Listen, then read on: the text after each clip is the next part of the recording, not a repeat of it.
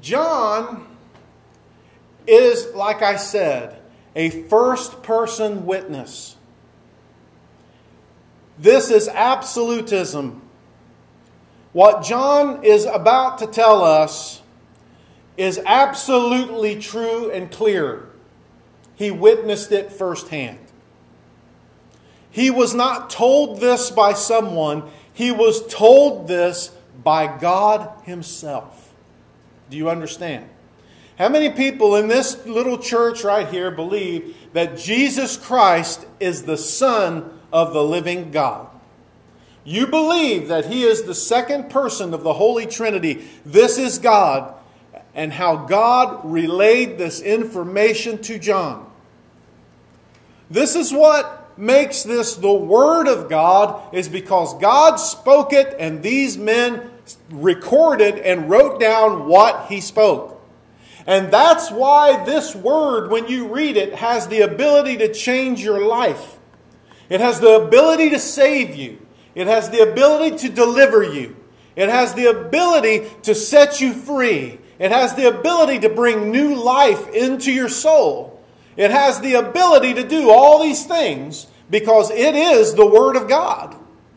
It is God's Word who was manifested in the person of Jesus Christ. So you have got to understand this as we move along. Now, I'm going to go back through this and we're going to take a deep look at this. And we're going to get going because I just feel like the Spirit's moving me this way. And he said, that which was from the beginning, pointing to His divinity. Not to the beginning of the gospel, but to the very beginning of time. Why do I know this? Jesus Himself said this. John was probably witness to this and heard Him say. He said, I am the Alpha and the Omega. He said, I am. When Abraham was, He goes, I was before Abraham, I am. He knew that Jesus was from the beginning. That He was the Father incarnate. He was the Holy Spirit. He was the Son of the living God incarnate on this world. Walking amongst people.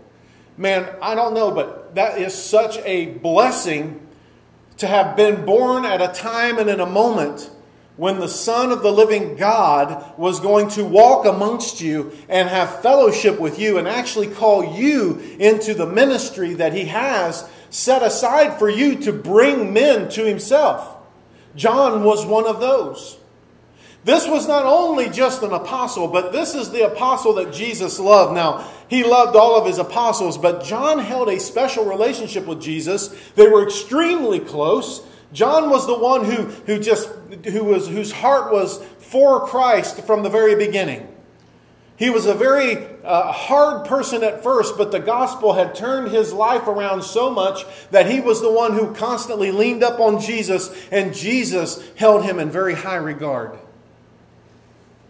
So there is so much that Jesus did, and there is so much that Jesus said, that the Scripture says that there are not enough books in the world to contain all that He did and all that He said. Okay, the world couldn't contain it all. Imagine if you, for 3 years, everything you said and did was written down. How many books would it take to accomplish your life in 3 short years? A lot. If every word you were saying was recorded, why, there would be books forever. But what was recorded was what we needed. But there's a lot of stuff that John knew that we didn't know. And so, knowing that even brings more, more of a witness to me of the truth of His Word. Because John was exposed to so much more than even we know. He's seen more things take place. He heard more things said.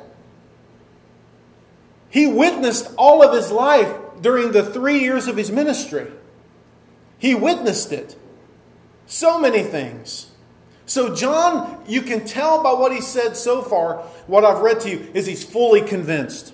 He says, which we have heard, we've listened to His words. Everything that he mentions here has a power to it.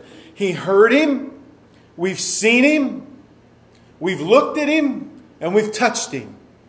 Jesus the lady who had an issue of blood touched the hem of his garment, and power and virtue flowed from him and healed this woman. To look upon him was to look at God. To hear him was to hear the voice of God. One would be changed by his touch. One would be changed by his word. By his spoken word, people were raised from the grave. By touching him, by touching people, the lepers were healed. So there was power in everything that John witnessed about Jesus. Jesus was a walking, holy power plant of enormous size, eternity, and eternal in nature. He watched him. So many things did he witness. He watched him feed thousands of people. Watched him do this. How much would this change your life? And how much more of a witness would you be to Jesus Christ if you lived with him and saw him do these things? If you saw him feed up to 10 to 15,000 people, because the Scripture only mentions just a proportion of the group that was there. But when he takes these fishes and this little bit of bread and he feeds enough people to maybe be 3 times as big as Dragon's Stadium, would that change your heart? Would that change your belief? Would that increase your faith? Or perhaps when you knew that someone was dead and in the grave and he called them forth, and out of the grave come a dead man, would that change your life? Or maybe you've seen lepers that you knew were lepers and they were full of sores and pus and they were outcasts, and at a spoken word they were clean. Would that change your life? Would that change you? Or maybe a paralytic who was laying there, who you knew was paralyzed from his very birth, who you knew you had never seen walk, and people carried him everywhere he went. And with a spoken word, you watched the crippled bones straighten out, and you watched a man stand up and carry his bed that had been carried on for all of his life off. Would that change your mind? All of these things John witnessed, and more than we could ever know. More than we could ever know. Perhaps maybe it was just man walking on water. If you was to be out in a boat somewhere and someone come walking across the lake and walked right into your boat, would that convince you? Or maybe if you were one of the 500 witnesses that watched him ascend into heaven, hop on a cloud and go into heaven, would that change your mind? What would that do for you? I bet you, every person in this room, if you was witness to half of the things that John had seen, you would throw everything else in your life away and you would do nothing but live for Jesus just like he did. Because you would understand, man, I've been exposed to something that is supernatural, that is eternal, that is important, that God himself has sanctioned for me to be a part of. You are of that group. You are of that group. And he is just as powerful today as he was back then. It's just we don't call on him like that. We don't express the faith that they did because we are so distracted in life. And we know that this was going to happen because the Scripture tells us that it would. That it would get so bad that every era of time that passed, people would fall away more and more and more and more from Jesus Christ.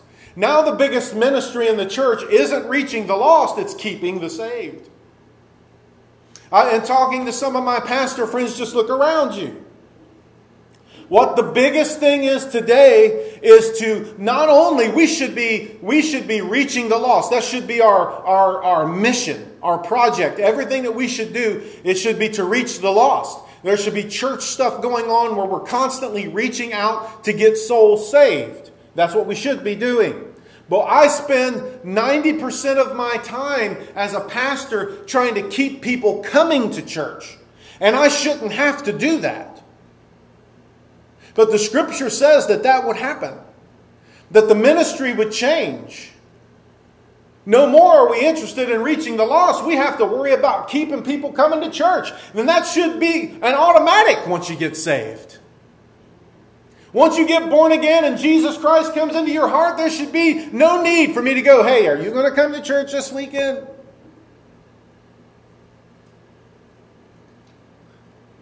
Shouldn't have to do that. But all across the board, in all the churches, it is this way. It is this way. Now listen to this. He says here,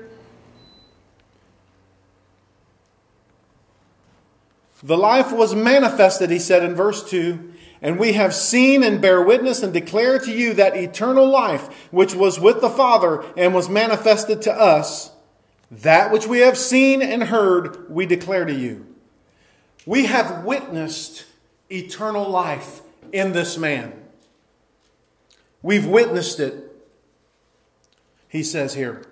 As we go along, I want to take a look at this some more because there's some very important stuff coming up here. He said, that which we have seen and heard, we declare to you, that you also may have fellowship with us.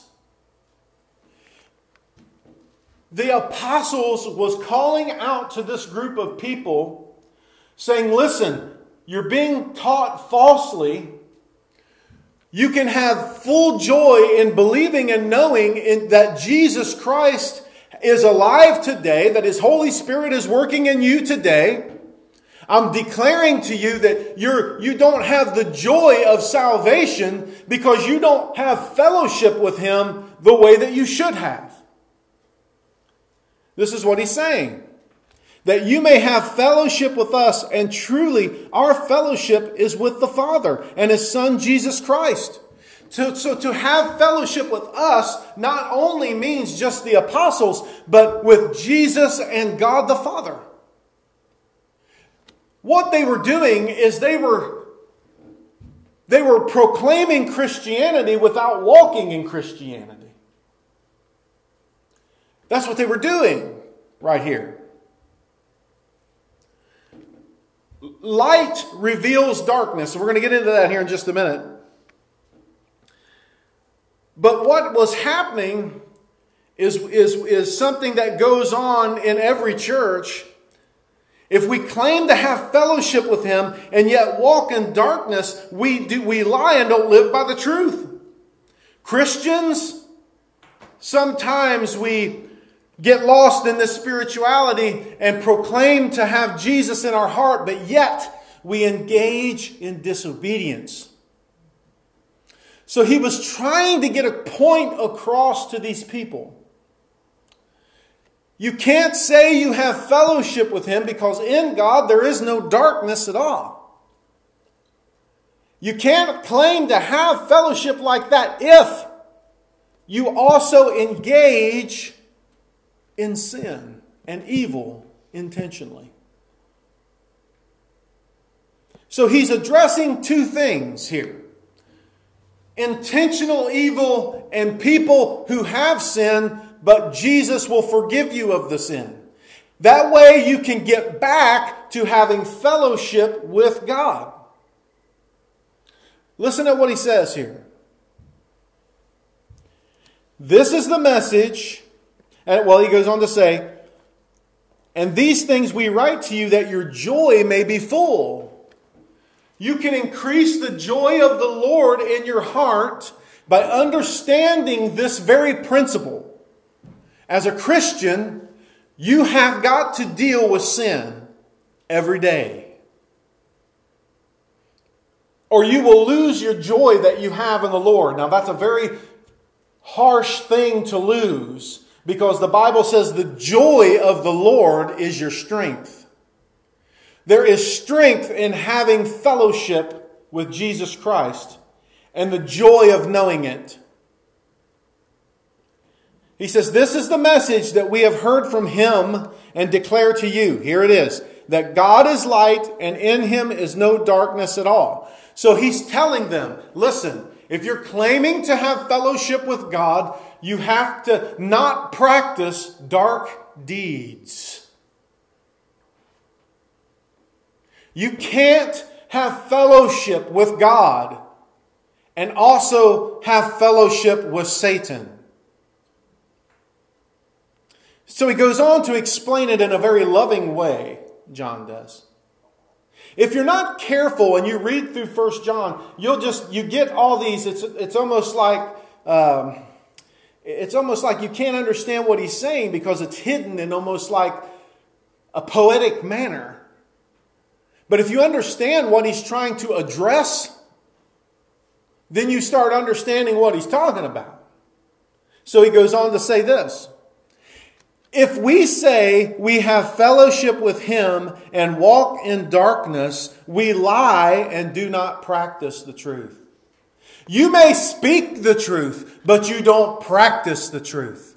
You're a liar. And the truth isn't in you. And what he's saying is this. This isn't you and I who love the Lord and we try to do the very best that we can do and every day we fall short. That's not what he's saying right here. If we say we have fellowship with him, if you call yourself a Christian, but yet you walk in darkness, what does that mean to walk in darkness? You're either walking with God or you're walking with the devil. If you claim to have fellowship with God and your next move after you leave here is to go get drunk or go and rob a bank, guess what? You don't have true fellowship with him now, do you? No.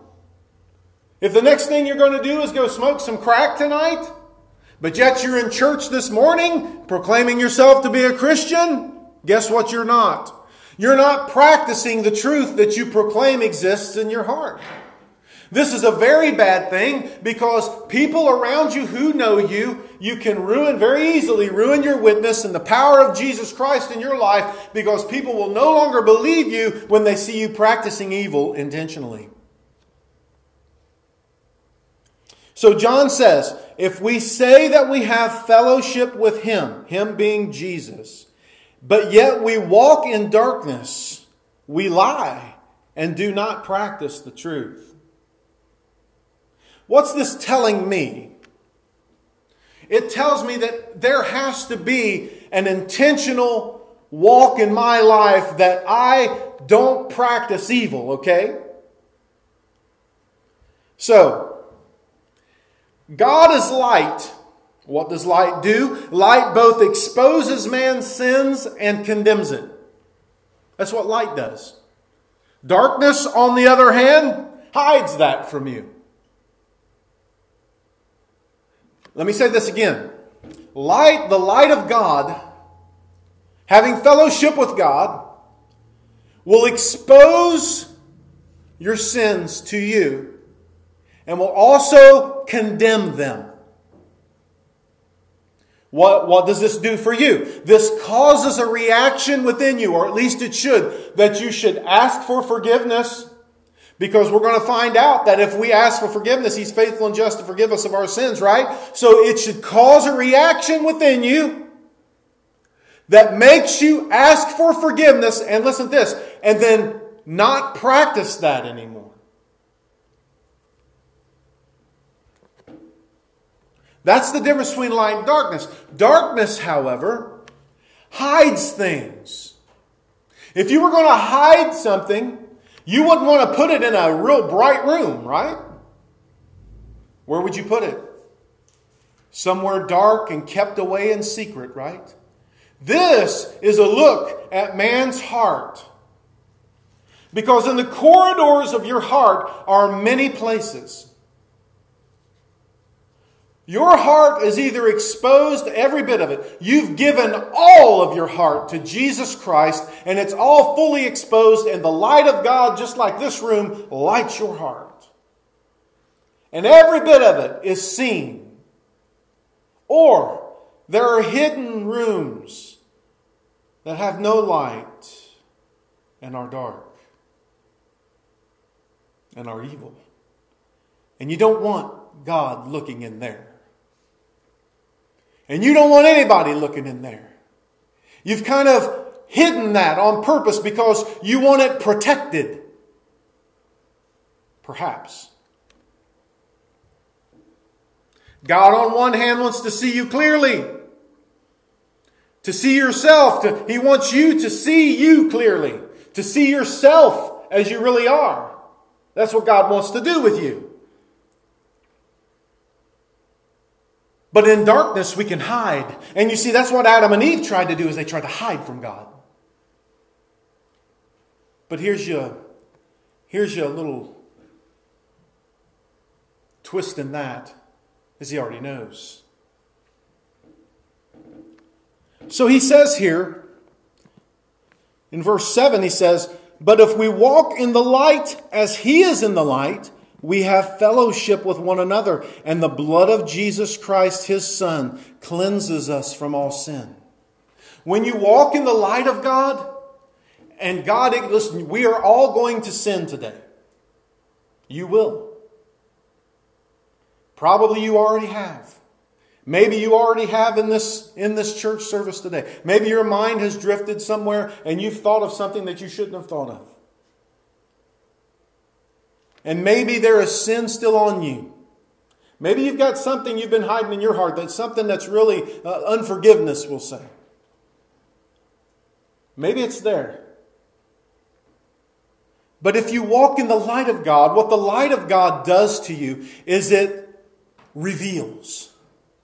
So when John starts speaking of the light of God, what light does is it's a revealer. What God is a revealer. He reveals things to you. Not only does He reveal your bad things, but He also reveals to you the good things. God is a positive reinforcer to the max. And when you do good, as a matter of fact, He says He'll look at you and say, "Well done, my good and faithful servant. Enter into the rest of the Lord." He will reward you openly, the Scripture says. So God is positive. He wants to positively reinforce you, but He also wants to show you what you need to get rid of. He's a revealer.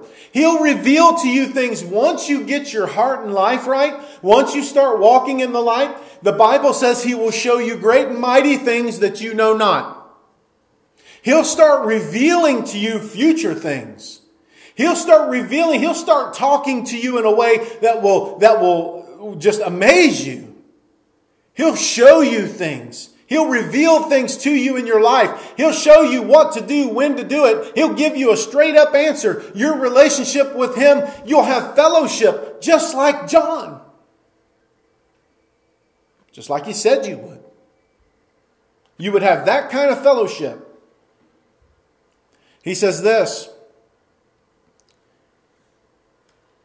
"If we say that we have no sins, we deceive ourselves, and the truth is not in us." Notice that He says, Satan didn't deceive you. You deceived yourself. Self-deception is running rampant in people's heart and lives today. Spiritual self-deception. Listen, you can think and wish yourself to heaven all you want, but unless you get in line with this word, you ain't going. Unless you do what He says, you ain't going. I know you think you know, but you don't know. You got to do what they say, not what you think. That's very difficult for us stubborn and strong-willed people, as they call them in counseling. Stubborn, strong-willed people have a very difficult time saying, 1, I'm sorry. 2, please forgive me.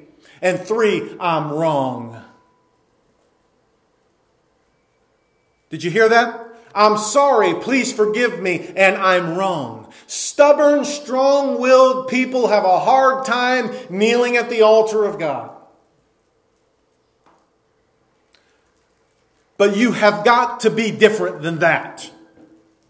He says this: you can be a self-deceiver, but he says, if we confess our sins, in order to confess your sins, you have to believe that you do have sins. Right? So in order for you to confess your sins, you have to first believe that you have sinned. And then you have to recognize what it was that you did. And then you have to ask God to forgive you so that you can continue to have fellowship and your joy may be full. And that you can walk in the light and not into the darkness. You have a natural tendency to love darkness. It is in our DNA, our spiritual DNA. The more people miss church, the worse they become. Because in church, when I'm preaching to you the Word, God's exposing us to the light and revealing things to us in our soul. You don't have to tell me what God's doing in you. And I don't have to tell you what God's doing in me when it comes to the revealing part. But He's working.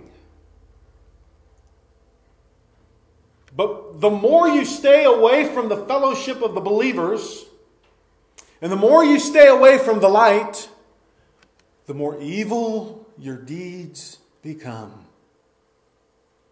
And the more susceptible you become to evil. Trust me, I have been doing this for 30 years. And the one thing that I can tell you that I have noticed in 30 years of doing this is you start missing, you'll start missing more. And it'll become easier and easier and easier and easier and easier and easier until one day you have no fellowship at all with God. You've stopped reading your Bible. You've stopped praying. You've stopped studying. You've stopped doing anything spiritual because you're all carnal again. You're in darkness. I have seen this, folks. I have witnessed this with my eyes. It is discouraging to the max to me as a Christian pastor to see people falling away. I've often said this, and I'll say this again. To prove this fact, I've asked people, if I was as faithful as you are, would you want me fired? If I didn't come to preach just because somebody showed up at my house, guess what? Somebody shows up at my house on Sunday, they're freaking going to church. Or they're going to sit there alone. You hear me? I don't care who they are. And I don't care how far they came from. How's that for you? I don't care if it's a college graduation. I don't care if it is going to... Listen, if I am supposed to preach the gospel, guess where I'll be standing? And it would be better for all those to come than to sit at home waiting. It's okay to miss church every now and again. But listen, this day is set aside for worship of God. And you need to be faithful to it. You need to be faithful to it in the days of the falling away. That's where we're at. You know, I would hate to stand before Jesus and be one of these people that stand there and say, you know what?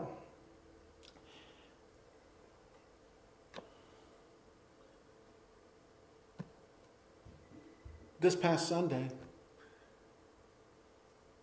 Pastor Jay preached a message that would have saved your soul.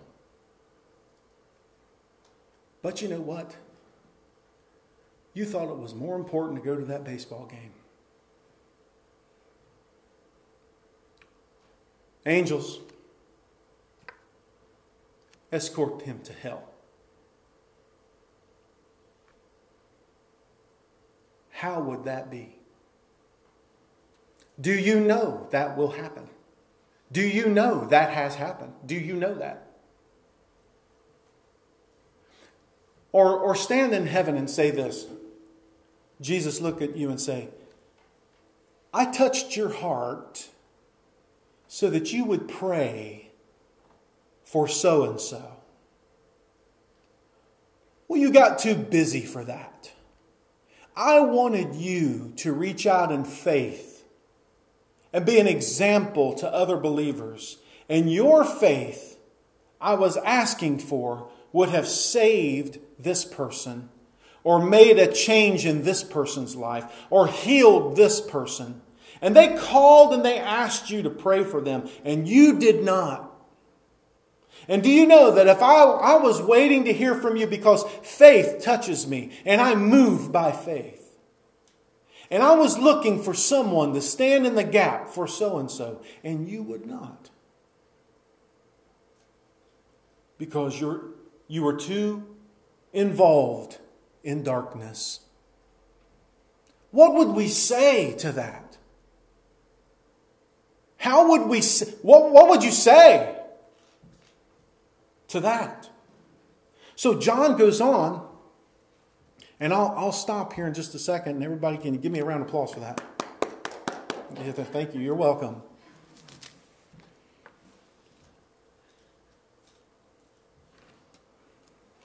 If we say that we have not sinned, we make him a liar, and his word is not in us. So if in your heart you've been saying, as I've been preaching, listen, I don't sin. This ain't right. This pastor's off today. Well, I can tell you by the authority of God's word, from a first-hand witness who heard Jesus and saw him and touched him, that yes, you have. And I have. And I believe that. And I know that. The Bible says there is none righteous, no, not one. But listen, we have an advocate. He says in chapter 2, and I'm just going to read this to you, my little children, these things I write to you that you may not sin. And if anyone sins, we have an advocate with the Father, Jesus Christ the righteous. And he himself is the propitiation for our sins, and not for ours only, but also for the whole wide world. Stand with me.